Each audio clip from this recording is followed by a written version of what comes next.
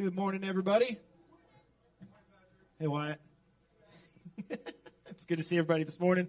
Let's all stand to our feet as we prepare our hearts to hear from the Lord through the preaching and teaching of His Word. Let's worship together. Welcome to our friends joining via live stream, either live or later on. It's good to virtually see everybody this morning.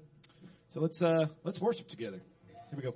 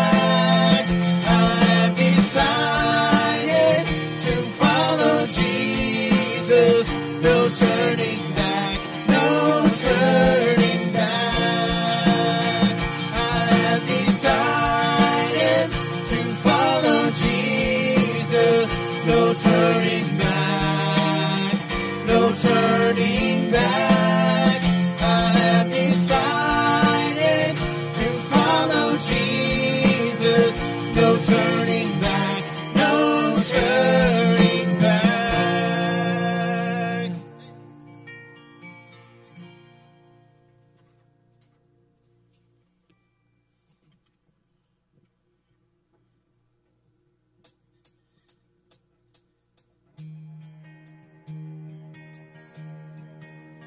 I'm undone by your holiness. In the light of your holiness, I'm undone. In your holiness, send me, Lord. Letting go of my selfishness, I repent. Of my selfishness, letting go of my selfishness, send me, Lord. Where you go, I will go. I belong to you alone. Letting go of my selfishness, send me, Lord. No more fear. In your perfect love, make me bold. In your perfect love, no more fear. In your perfect love, send me, Lord. I will run as you raise me up, full of faith. As you raise me up, I will run. As you raise me up, send me, Lord. Where you go, I will go. I belong to you alone. I will run as you raise me up, send me, Lord. Sing it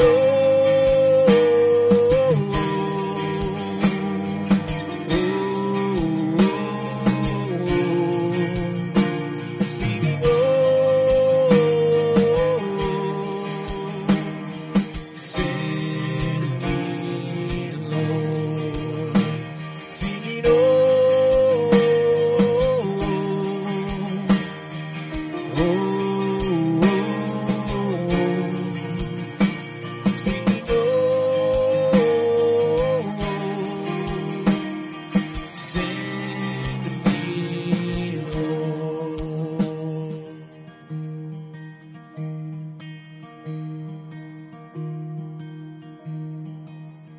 Let my life be the evidence, every breath be the evidence. Let my life be the evidence.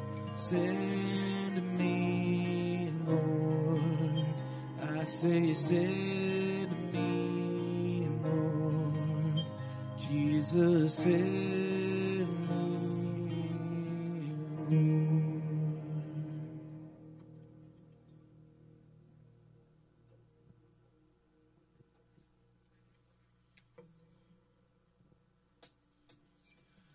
Praise the Lord, His mercy is more,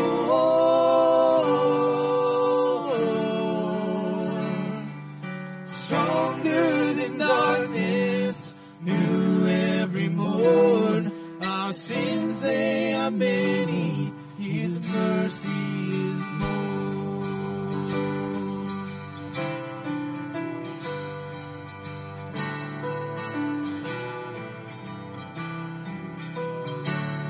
What thou could remember the wrongs we have done. Omniscient, all-knowing, He counts not their sum. Thrown into a sea without bottom or shore.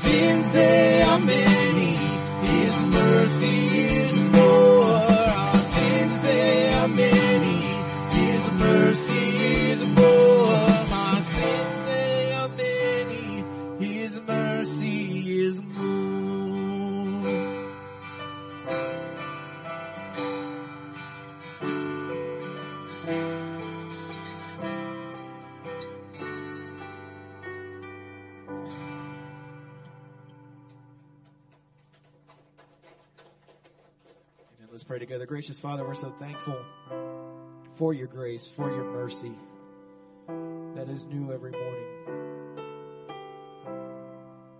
God, it's a gift that continues even though we don't deserve it. Father, we just praise you this morning for the many blessings you give us. We thank you for Jesus. We thank you for his life, his death, and his conquering of death through resurrection. God, we just are so grateful this morning. Our hearts are full. We just pray that this morning, as we hear your word preached, God, that you would speak to our hearts. God, as we embark on this new study, these next few weeks, God, I just pray that each and every one of us would be changed by your word.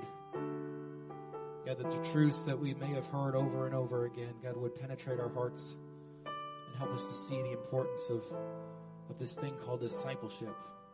And Father, there's a person in this place who doesn't know you as King of Kings and Lord of Lords, as the teacher of the disciples. God, I just pray that today through the message you would speak to their hearts and their need for a Savior, that our sin was so great and it separated us from a holy God. And only by the sacrifice of Jesus Christ could we come back to you.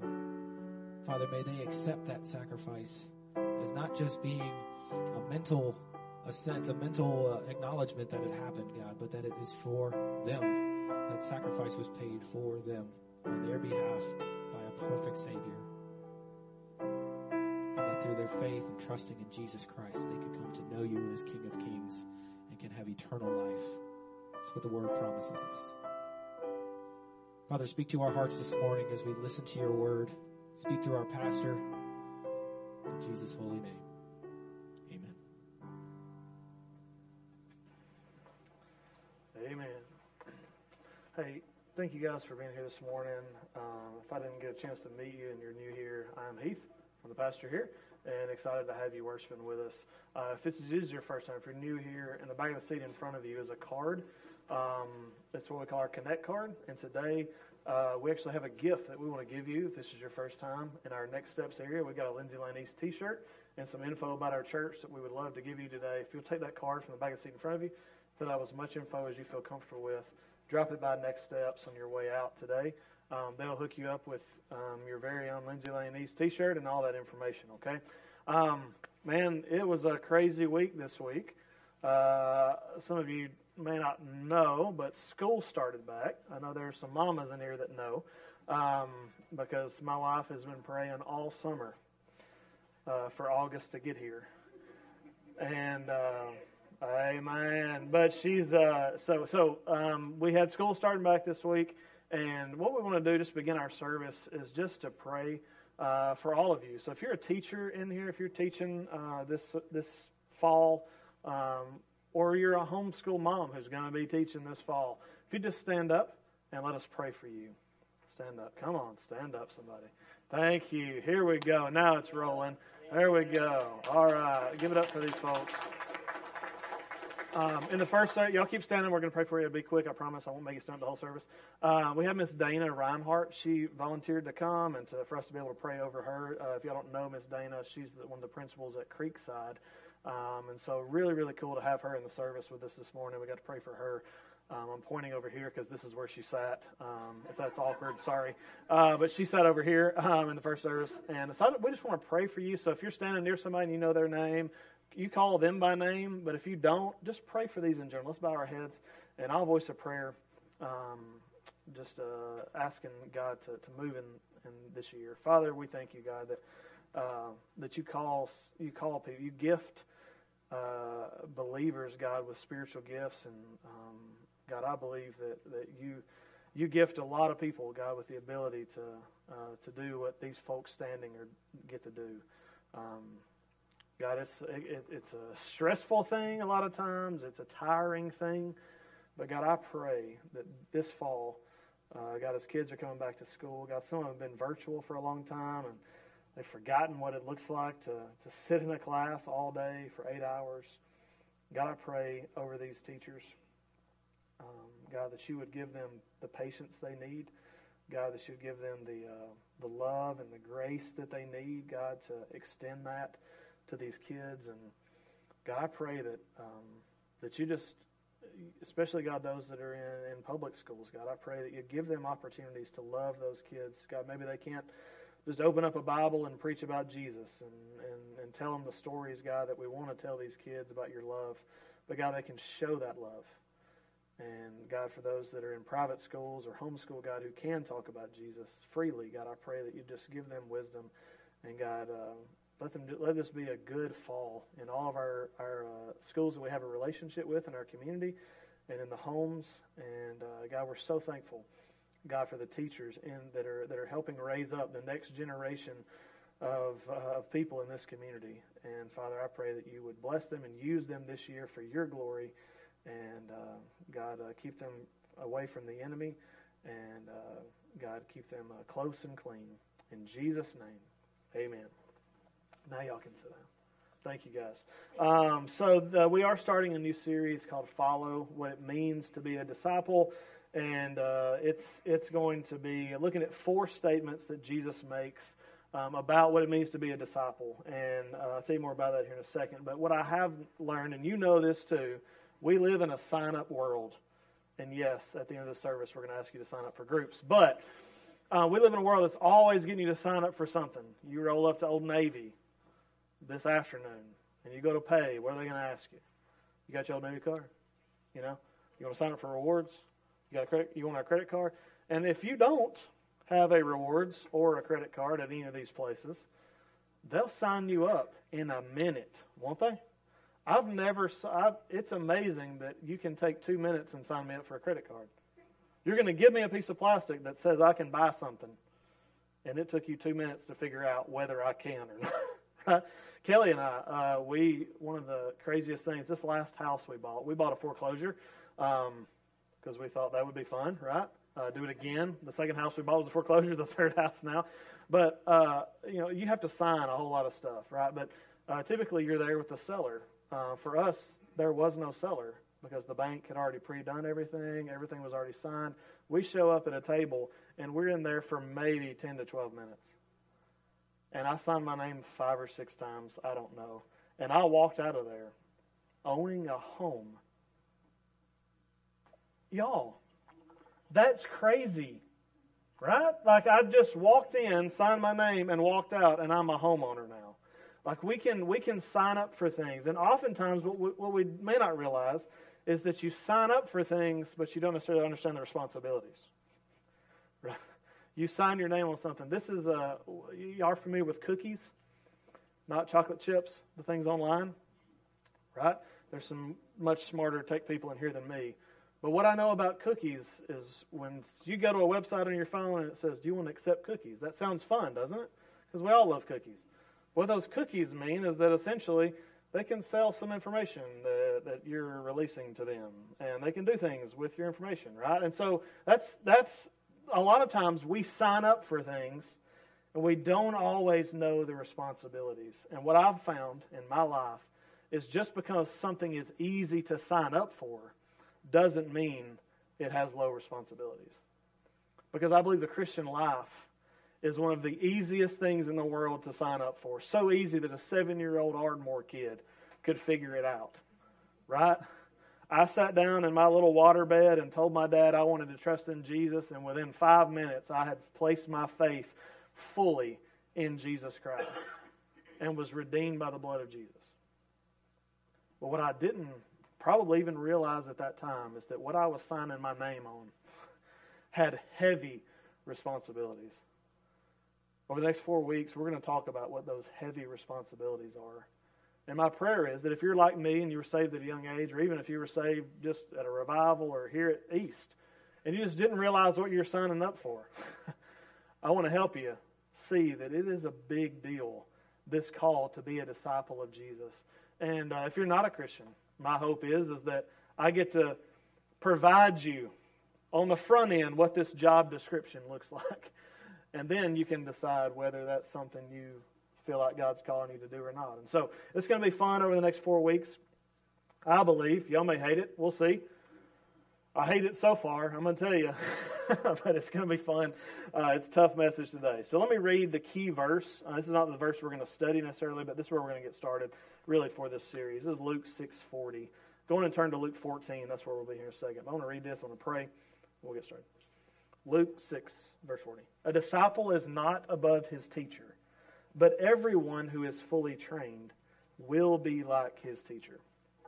Let me pray. Father, we thank you, God, that we can study your word and we can understand it. God, I pray that today, God, as we talk about really, really hard and challenging ideas, the challenging ideas that Jesus presents to those around him, God, I pray that you would give us clarity of mind.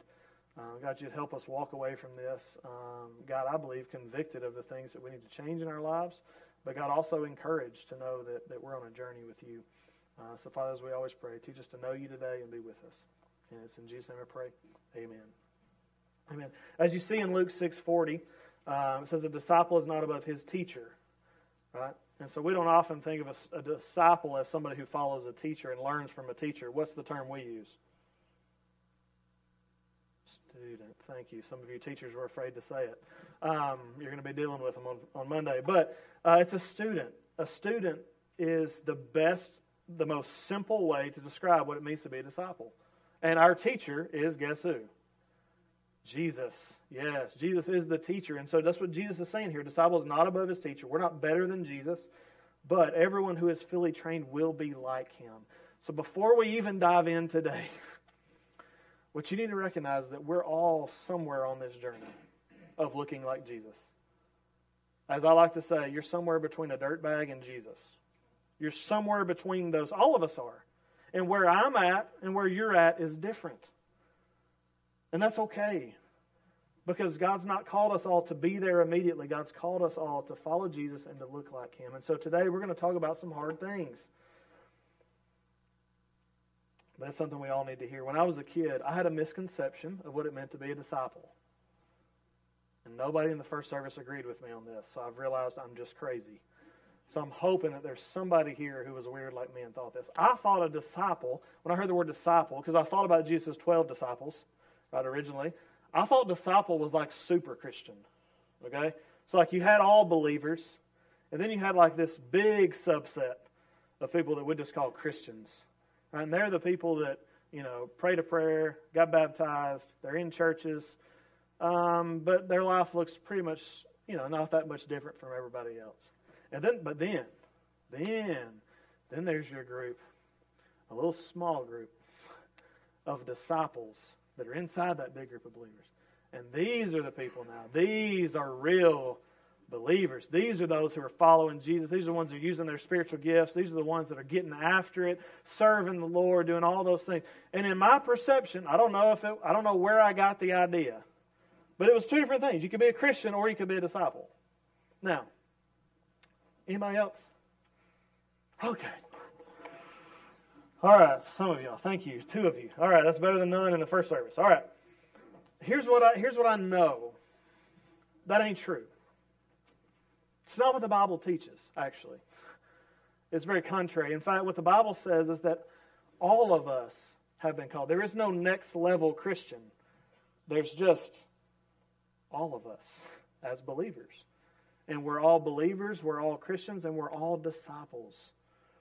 And so what that means is that when Jesus talks about these high expectations and these crazy things that his disciples are supposed to do, you don't get to opt out.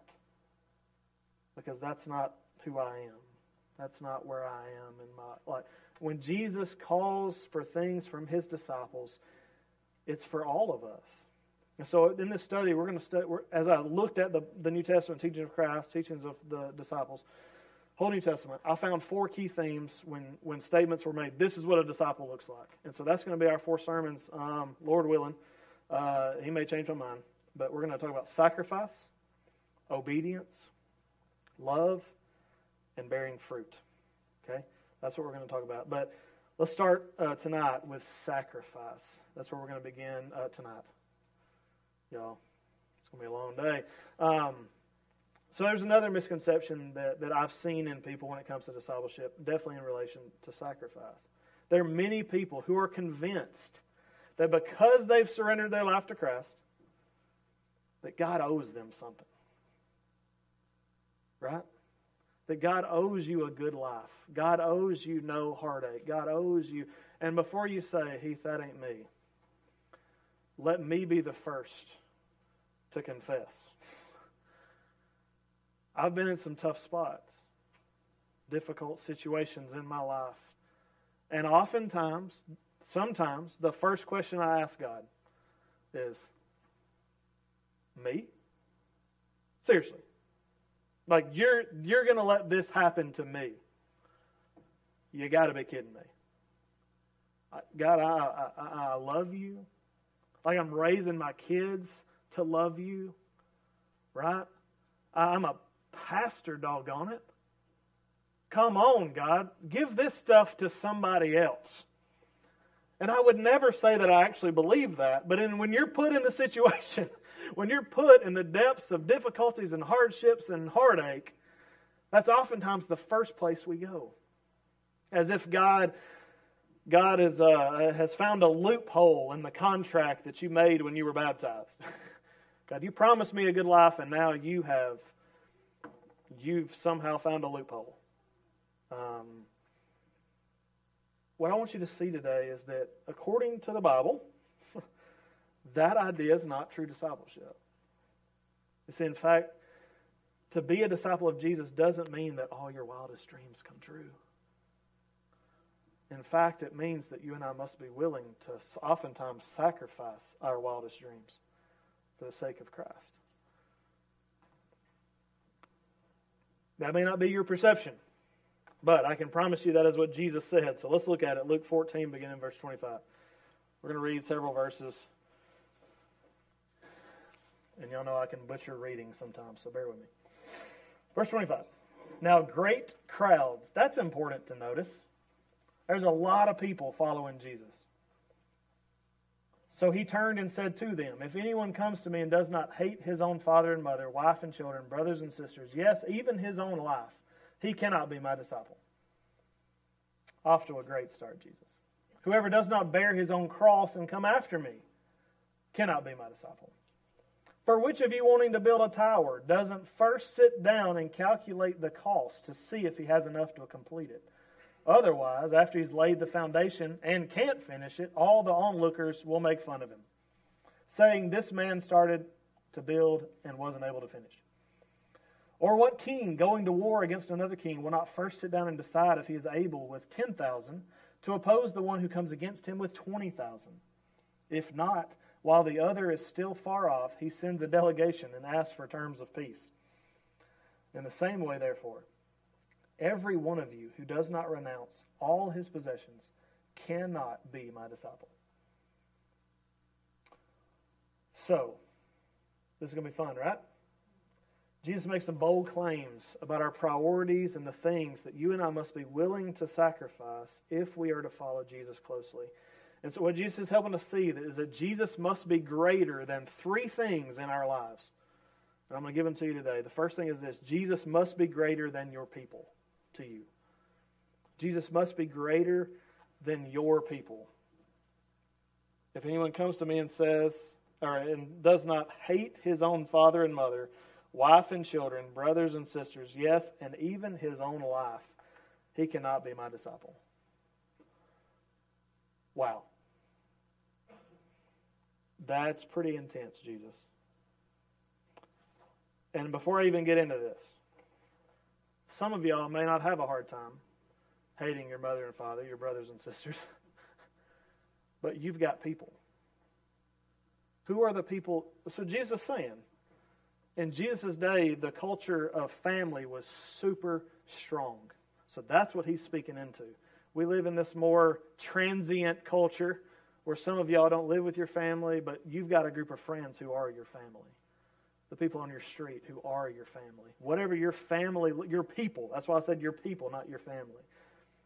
Jesus must be greater than your people. Clearly, here's what I know. Jesus is not saying to hate your mama. You know how I know that? Because he also says in another place, honor your father and mother, because Moses said that from God. So I know that's not what Jesus is saying. Jesus is using, because Jesus was a good teacher, that's why he used parables. He also used a thing called hyperbole. You know what hyperbole is? That's if I ask Sparkman today.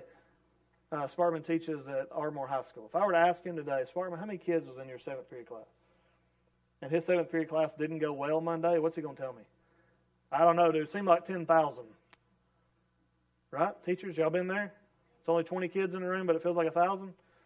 That's hyperbole. That's making an extreme statement to get your point across. That's what Jesus is doing here. This is what Jesus is doing. He's making an extreme statement to drive home his point. And again, in Jesus' day, it was not uncommon for a person to come of age, to get married, and then move in right next to mom and daddy. And live your entire life right there with your family. So this is a big ask that Jesus is making here. And what he's saying is that our love for Christ must supersede any connection to your family or your people. Any connection. This is the sacrifice that we've been called to make as believers. And I'll give you an example of what it looks like. I'll start with parenting, because the children one is the one that I went, when he said, hate your children and your wife, I was like, okay, maybe I could deal with the mom and dad thing. Not that I do. I love my mom and dad. But like, maybe I could deal with that because we don't live in the same house. But God, Jesus, you're calling me to hate the very people that you've called me to love and live with. Let me show you what it may look like. I have neighbors that don't know Jesus. And the decisions that they get to make for their children are for their children's best interest or the things that they want. Right? Every decision that they make as parents has at the best interest their kids. That is not the decisions I get to make as a believer. It is not always what's best for my kids. My first thing must be what is best for Christ in this moment. And what that means is that sometimes my kids don't get stuff that our neighbors have. Sometimes that means we don't do things that our neighbors do. And it's hard. But I've had to make that decision in my life. We've had to do that because I've got to love Christ. My love for Christ must supersede any connection to any of my people. It's the same with my mom and dad. My mom and dad would love for us to have the kids over every single day. Well, that's a stretch. But they love seeing our kids. I'll say that. But I don't make decisions about my children or even how we live as a family because of my love for my parents. Every decision I have to make about how I'm raising my family and what I do, and if you're not a husband or a wife or a parent, like how you live your life, no one else comes first. Your first question is, how does this affect the kingdom? That's the first question. It means that if there are relationships that hinder our walk, we got to make decisions. If there are connections that are causing us to not take next steps towards Jesus, we've got to assess those things, even if it causes awkward family situations. I've got to make decisions that are best for my God, my Christ first. That's what it looks like. Because we know that Jesus is not saying, because Jesus teaches elsewhere, and he affirms what Genesis 1 and 2 says, that when a husband and wife are one flesh, or separate fleshes, they get to make their own decisions. But now they're one flesh. And Paul picks this idea up later in the letter to the church at Corinth, and he says, when you become one flesh, the wife's body no longer belongs to her, it belongs to the husband. And the husband's body no longer belongs to him, it belongs to the wife.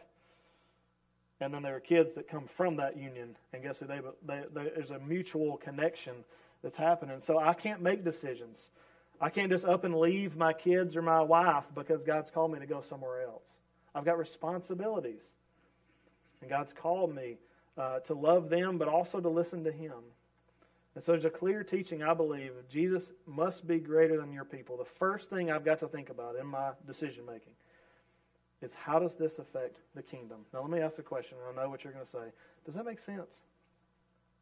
Are you catching what I'm laying down? Are you catching what Jesus is saying here? I hope so. Because when he said hate your mother and father, some of y'all you're like, okay, that's weird. But Jesus is trying to get us to understand that he's not saying literally hate them. He's saying to follow me, your love for me must supersede anything else. Now, second one. Jesus must be greater than your plans. Your plans. How many of you would say, I'm a planner? You're a planner. You've got your calendar with you right now, don't you? Like it's with you at all times. You can grab it at any moment. What do you have going on this week? You can flip through there. You can tell me. Some of y'all don't even know where lunch is coming. Amen? You ain't even thought about it. You'll find something on the way, or there's cereal and milk at home. Like it's not a big deal. And then a bunch of us maybe fall somewhere in the middle. But all of us have hopes and dreams and things that we would like to accomplish. Maybe we don't have details of how we're going to get that done. But for all of us, there are things that we want to accomplish, things that we're passionate about. But Jesus steps into that and says this in verse 27, whoever does not bear his own cross and come after me cannot be my disciple. So here's what you got to understand. The cross was not a decor piece in the first century. The cross may look good on a necklace today. That would have been weird in the first. It would have been weird to put a cross like in your house, like we've done here at the church. That would have been a weird thing to do because the cross was where you killed people. It was a torture and death device. And so when Jesus says that we must bear our own cross as we follow Him, that's like, think electric chair. We talked about in the first service, the Green Mile. You remember the Green Mile? I won't go into great detail. But there's the electric chair scene, right? The electric chair is supposed to be a really quick death. In this situation, it was not. Think that, because the cross was not supposed to be a quick death. It was a place of torture as well. You would hang there until you suffocated and died or bled out. That was the way it worked. And so for Jesus to say, bear your cross as you follow me, that's strange. And remember, Jesus has not yet died on the cross. So you and I can't separate Jesus and the cross. We always think, Jesus, cross. Jesus is saying, bear your cross as you follow me. They're like, that's the bleakest image. Why would you say that? Because Jesus has not yet died on the cross. Just to let you know what this looks like, remember that the last thing Jesus said right before verse 27, the end of verse 26, He said, you must hate even your own lives in comparison to your love for Christ. So part of the sacrifice that God's called us to in Christ, this discipleship, what it looks like to be a disciple, part of the sacrifice involves the things we do and the places that we go, our plans. You see, to carry a cross is a humiliating thing. If you were condemned to death by the Romans, by crucifixion, they would strap the crossbar of the cross to you. They might let you carry it without strapping it to you, but oftentimes they would strap your arms to it so that you didn't have, it would be even heavier. And then you would have to carry this cross to the place of your crucifixion, because heaven forbid they throw it in a wagon and haul it there by mule. They've got a mule, you. And so you got to haul the crossbar of your cross all the way, and they wouldn't do it in town because that would be gross. We got to carry you outside of town. And so you got to go, it's a good ways, and while you're going, they may even have you roped, tied to a rope so they can pull you along and just further torture you. And all along the way, you're walking where they want you to go, doing what they want you to do. They're in charge. And when you get there, you don't get a say either. You don't get to decide, hey, can we hang out a little bit? The sun sure is beautiful right now. Hey, can I have a snack cake or something? Can I have my last meal? I want steak, right? You don't get that. You don't get that in what's going on here. To carry your cross is to participate in your own death. So Jesus is saying, I believe from the text, that you and I must be willing to forsake all of our plans for His. We must be willing to walk through the hardships of life, and even if we had plans for peace. We got to lay down our lives if necessary, even though my prayer for me and my family is long life and prosperity. I've got to be willing to lay down my life. To follow Jesus is to be willing to sacrifice the success fast track if it means following Him. I know people in the military who have turned down promotions to levels that some of you guys in the military would dream of, because they knew to go to that next step, though it would be this awesome honor, they couldn't do it and continue in their spiritual responsibilities to their family or to their church, to their community. And they turned down bank to do it and honor. I know businessmen who could be running some of the biggest companies in this country, and instead they're running 501c3s to give back to their community.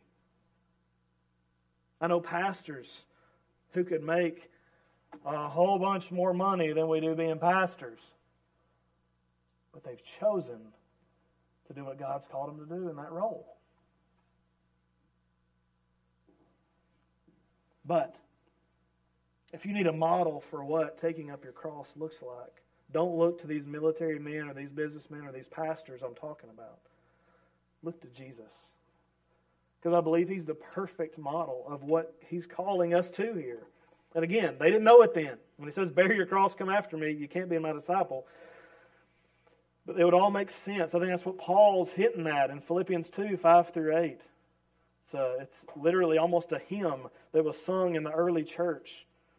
It says, adopt, it doesn't sound as beautiful in English. But anyway, adopt the same attitude as that of Christ Jesus, who existing in the form of God did not consider equality with God as something to be exploited. Instead, he emptied himself by assuming the form of a servant, taking on the likeness of humanity. And when he had come as a man, he humbled himself by becoming obedient to the point of death, even to death on a cross. What is Paul saying? Jesus gave up everything, even his own life, as a sacrifice for the kingdom. He set aside the existence that he knew to that point and took up his cross instead. Church, I don't know, theologically what you've studied about, but Jesus is the Son of God, and he has eternally existed as the Son of God. And he has eternally been at the right hand of the Father, reigning and ruling over creation. What that means is that for the Son of God to come on earth and to take on flesh, he had to leave that place.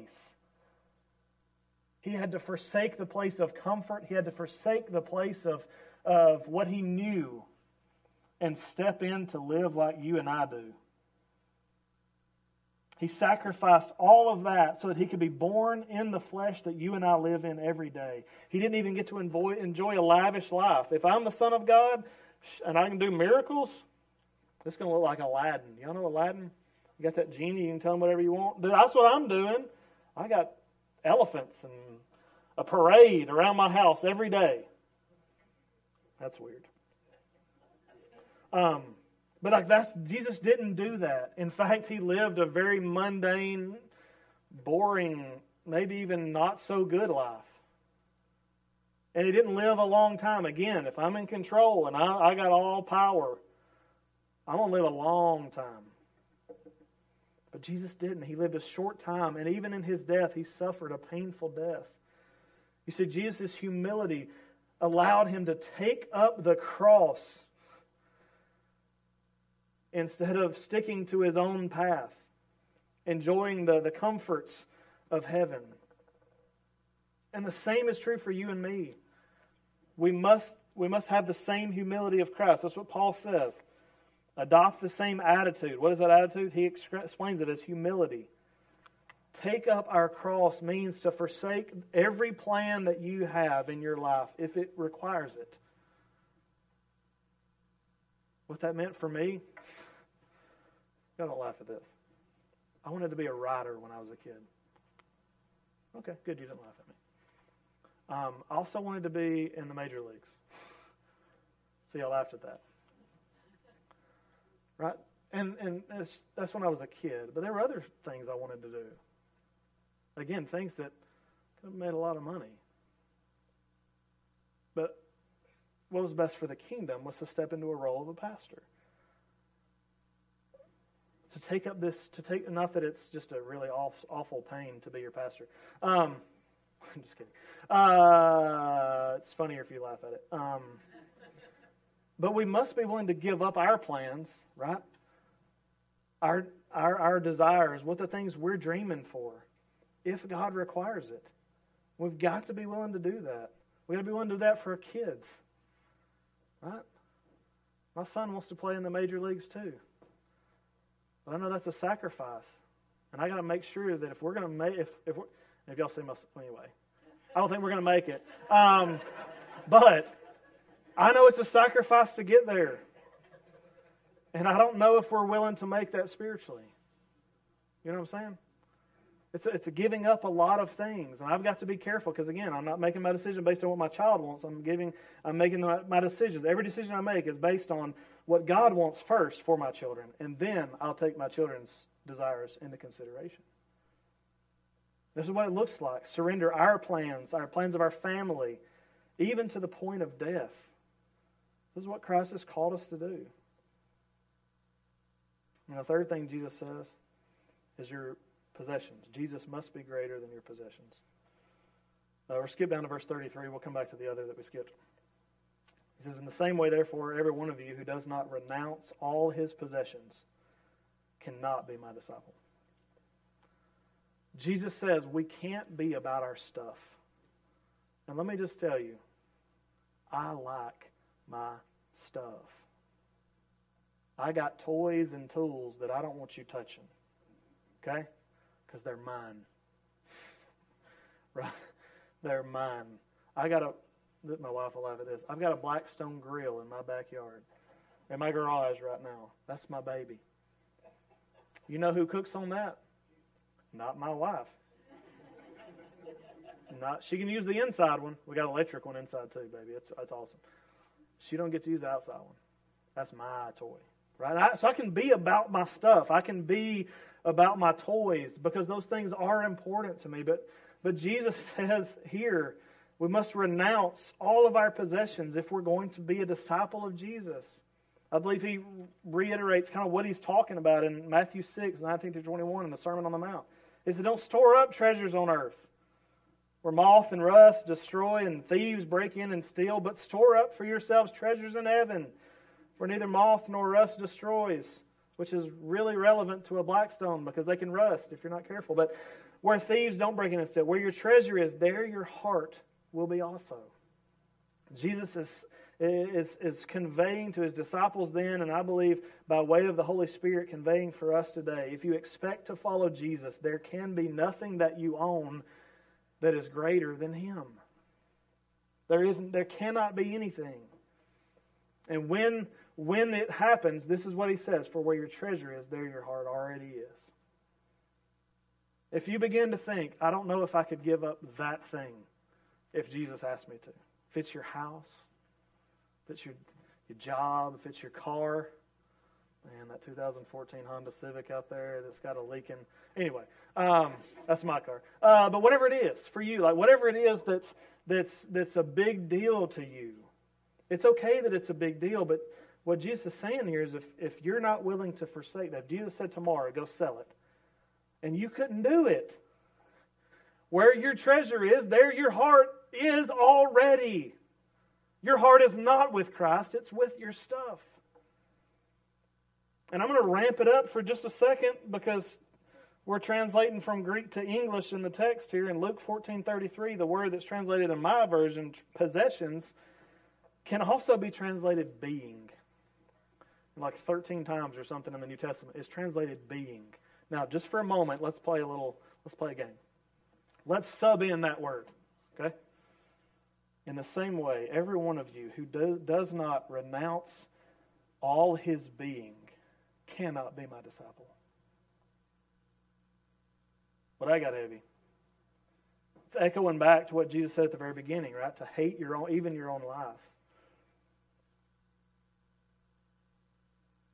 Jesus says we must renounce all that we are. That's why a lot of translations actually use the word everything. Renounce everything. When I think of that, I think of the rich young ruler, right? Familiar with this story? If not, go check it out. Rich young ruler. Jesus encounters a guy and he says, "Hey, teacher, I want to follow you." Jesus says, "Okay. Step 1, keep all the commandments." You read that list? It's a pretty long one. He said, "Got it. Since I was a kid, I've kept every law of the Old Testament." Jesus said, he knows. He's lying. But anyway, step 2. He says, if you want to follow me, go sell everything you have. It's the only time Jesus tells someone to go sell everything they have. And the question is, why? We get filled in from the author who wrote the gospel. After that it says, he went away sad because he had a lot of stuff. This man realized there are things in my life that I cannot get rid of. They mean more to me than following Jesus.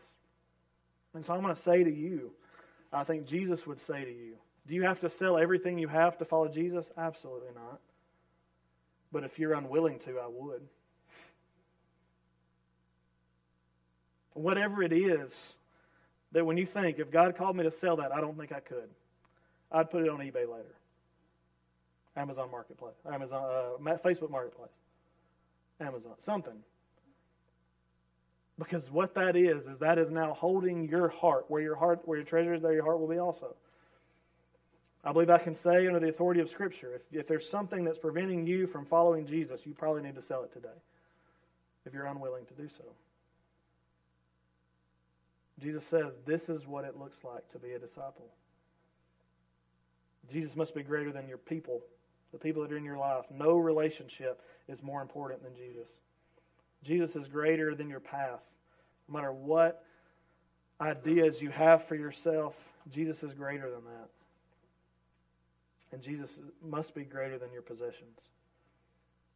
That's what it looks like to follow Jesus. But I want to end on what Jesus says in the middle.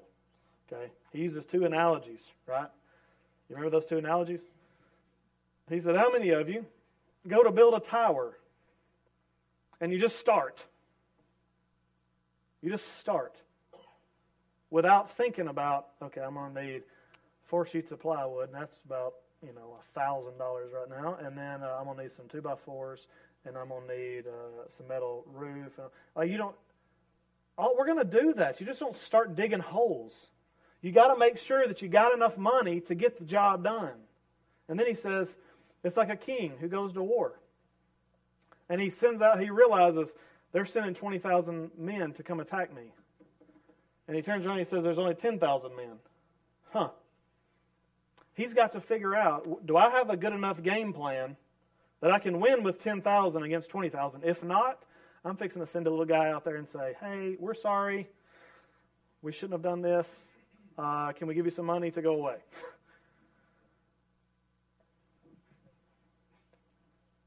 The point Jesus is making is that following Him is the same way. You need to know what the cost is before you start. And my guess is that most of y'all were like me and nobody explained that to you. Because at 7 years old, I was willing to give everything. God, I'll give my Braves autographed baseballs. I'll give my Super Nintendo. I think by that point, probably Super Nintendo. God, I'll give my waterbed. That was about my only 3 possessions. I'll give all that. And now I'm 34 years old. And I look at my life.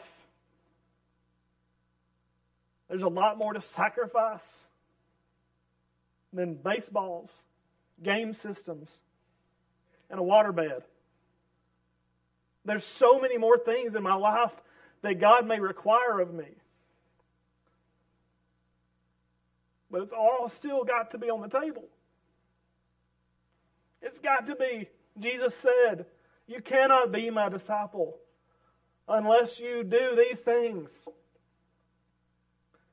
So I didn't know at 7 what God might require of me at 34. In heavens, I don't know what He's going to require of me at 54, 74, and 104. That's a shot. I had a great-grandmother lived to 102. Okay, so don't laugh. I might have a shot at 104 if I can give up sun drops. And start working out. Anyway. Eating better. There's a lot of things, Matt. However, I didn't know then what it really might require of me today.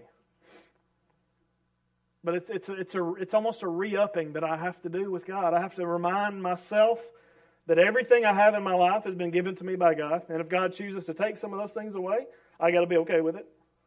And if God asks me to lay them down, I've got to be okay with it. This is what you signed up for. If you signed on with Jesus not knowing the responsibilities, if you clicked the button but you didn't know the responsibilities, I believe God sovereignly placed me here to tell you this today. This is what you signed up for. Assess and make sure you got enough to build the tower. Make sure you got enough men to get the war done. And if not, ask God for help. And God will help you grow. And here's the good news. If you're not a believer, I believe you should be. I believe you should follow Jesus. I believe there's nothing greater in this life than the moment that I trusted in Jesus and I experienced the presence of God for the first time. Because here's what you need to know. You are separated from God because of your sin, and you can't fix it on your own. God sent Jesus to be born, to live a perfect life, and to die a cruel death. And in His death, the Bible actually says that He took our sins on Himself. All the things that separate you from God, Jesus took in His body and He died. He died so that we don't have to and we can have life. Today, if you're ready, Jesus will save you from your sin. But I must tell you, the call is high, baby. The call is high. It's difficult. It takes complete and total sacrifice from you. And so those three things, God must be better. God must be more important to us than our people, our path, and our possessions. And if I want you to wrestle with that, as I've been wrestling this week. Which one of those hits you? Which one of them hits you? And here's what I want you to do. Once you realize it, remember what I started off with. Everybody is somewhere between a dirtbag and Jesus. Just because you're not there today doesn't mean you need to shut it down and turn away from God. What you need to do is, if you recognize one of those three things as an issue for you, fall on your knees and ask God to grow you. Because He wants to. Every disciple, when he is fully trained, will be like his teacher. And that teacher lived a life of humility and put God and the kingdom first. We're all going to get there. We've got to help each other do it. Amen. I'm going to say a word of prayer. If you need to come talk to me about salvation, we'll also have counselors by the back door, decision counselors. I love to talk to you up front. If you want to come to this altar and pray for the needs of someone else or for your own needs, confess some things before God, please do that. I'm going to pray. We'll all stand and we'll sing this last song. Father, we thank you, God, for loving us, and God, for giving us your word. And God, I pray that today has been a time that honors you, God, even though it's a difficult passage, God, a difficult message for me to preach, God, because I know that the things in my life that oftentimes hinder me. But God, that's no excuse for me, and it's no excuse for anybody here. God, help us to follow you more closely. God, help us to live with the check on the table. God, help us to live with everything at your disposal. God, help us to do it with passion.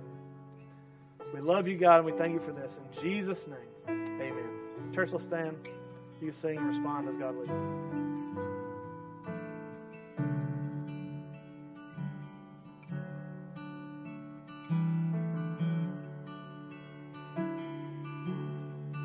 Before the throne of God above, I have a strong and perfect plea, a great high priest whose name is love, whoever lives and pleads for me.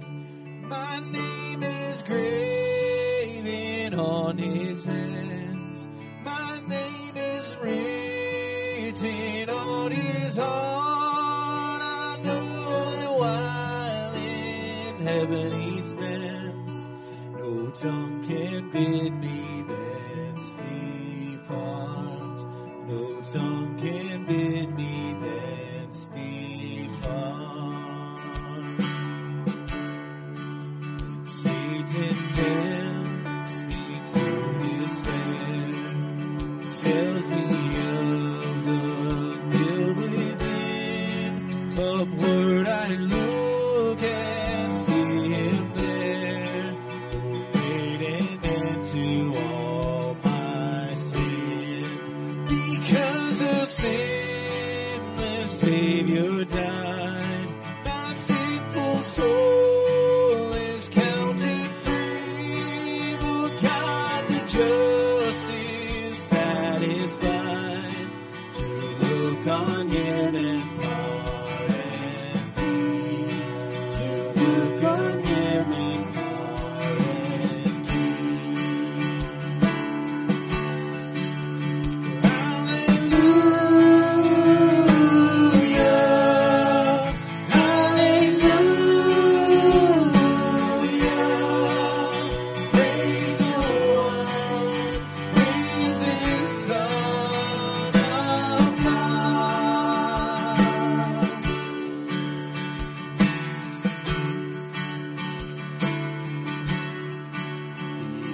perfect there, the risen Lamb, thy perfect spotless righteousness, the great unchangeable I am, the King of glory and of the race, one with himself, I cannot die, my soul is purchased with his blood, my life is hid with Christ on high, with Christ my Savior and my God, with Christ my Savior and my God.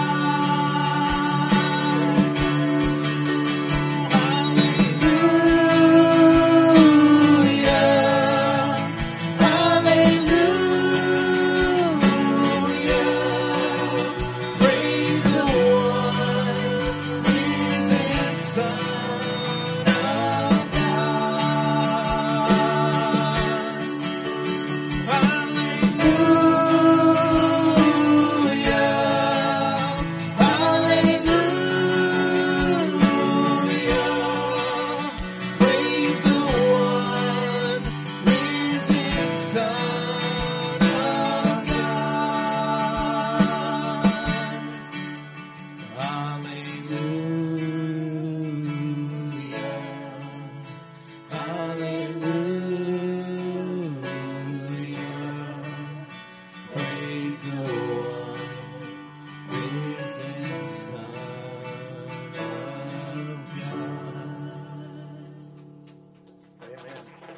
Amen. You guys have a seat. We told you guys a few weeks ago about a new addition to our leadership team here with the Normans being the missions coordinators. Well, I want to introduce to you, there they are, the Lions. Lions, y'all come on up here. This is Kyle and Danielle and Eden and Deacon. Deacon's really the brains behind the whole operation.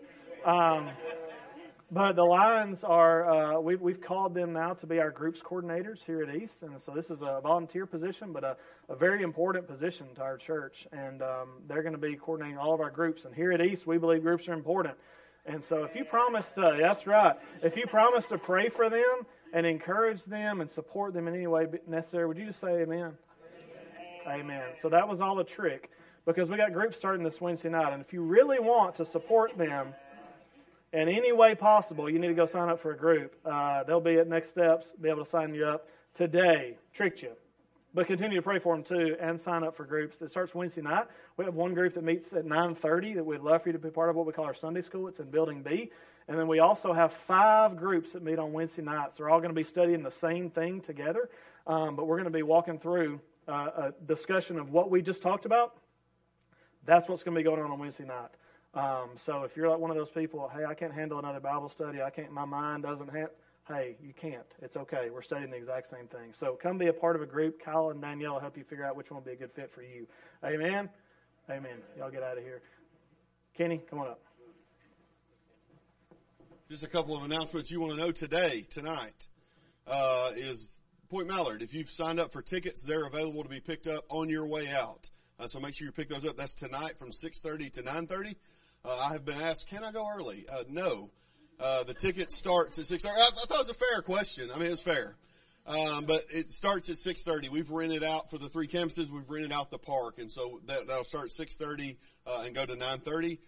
This Wednesday, if you haven't heard anything about it, this Wednesday, we're going to start groups in here. In the youth bin building B, the kids in their building.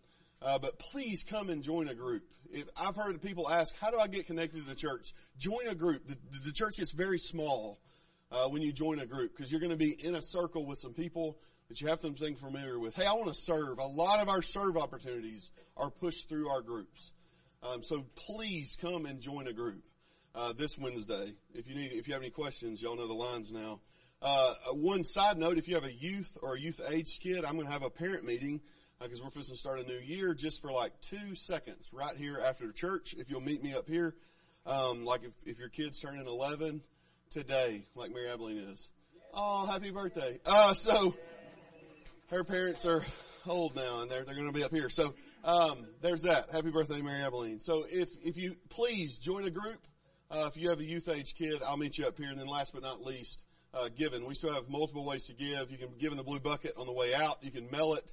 There's text to give options. There's online options. And always remember, how do I sign up for a group? There's a website at the bottom of your bulletin that has all the information about events coming up. It's got a place where you can sign up for groups. All those things are linked on one little website. So just go there. It's got all you need. Like it? Let's pray, and y'all can have a good day. Father God, thank you again for the word we've heard today, God, the challenge to put you first before anything in our life. And God, I pray we leave here and think about that, God, and deal with that if we need to. So just be with us, God. Be with us as we do go to Point Mallard tonight, God. Keep us safe. Keep all the kids safe. God, give us a good night. And God, I do pray for Wednesday night as we start groups. God, I pray you come and bless this place with people to show up and learn and move forward as a church. So be with us, God. Thank you for loving us. In your name I pray. Amen.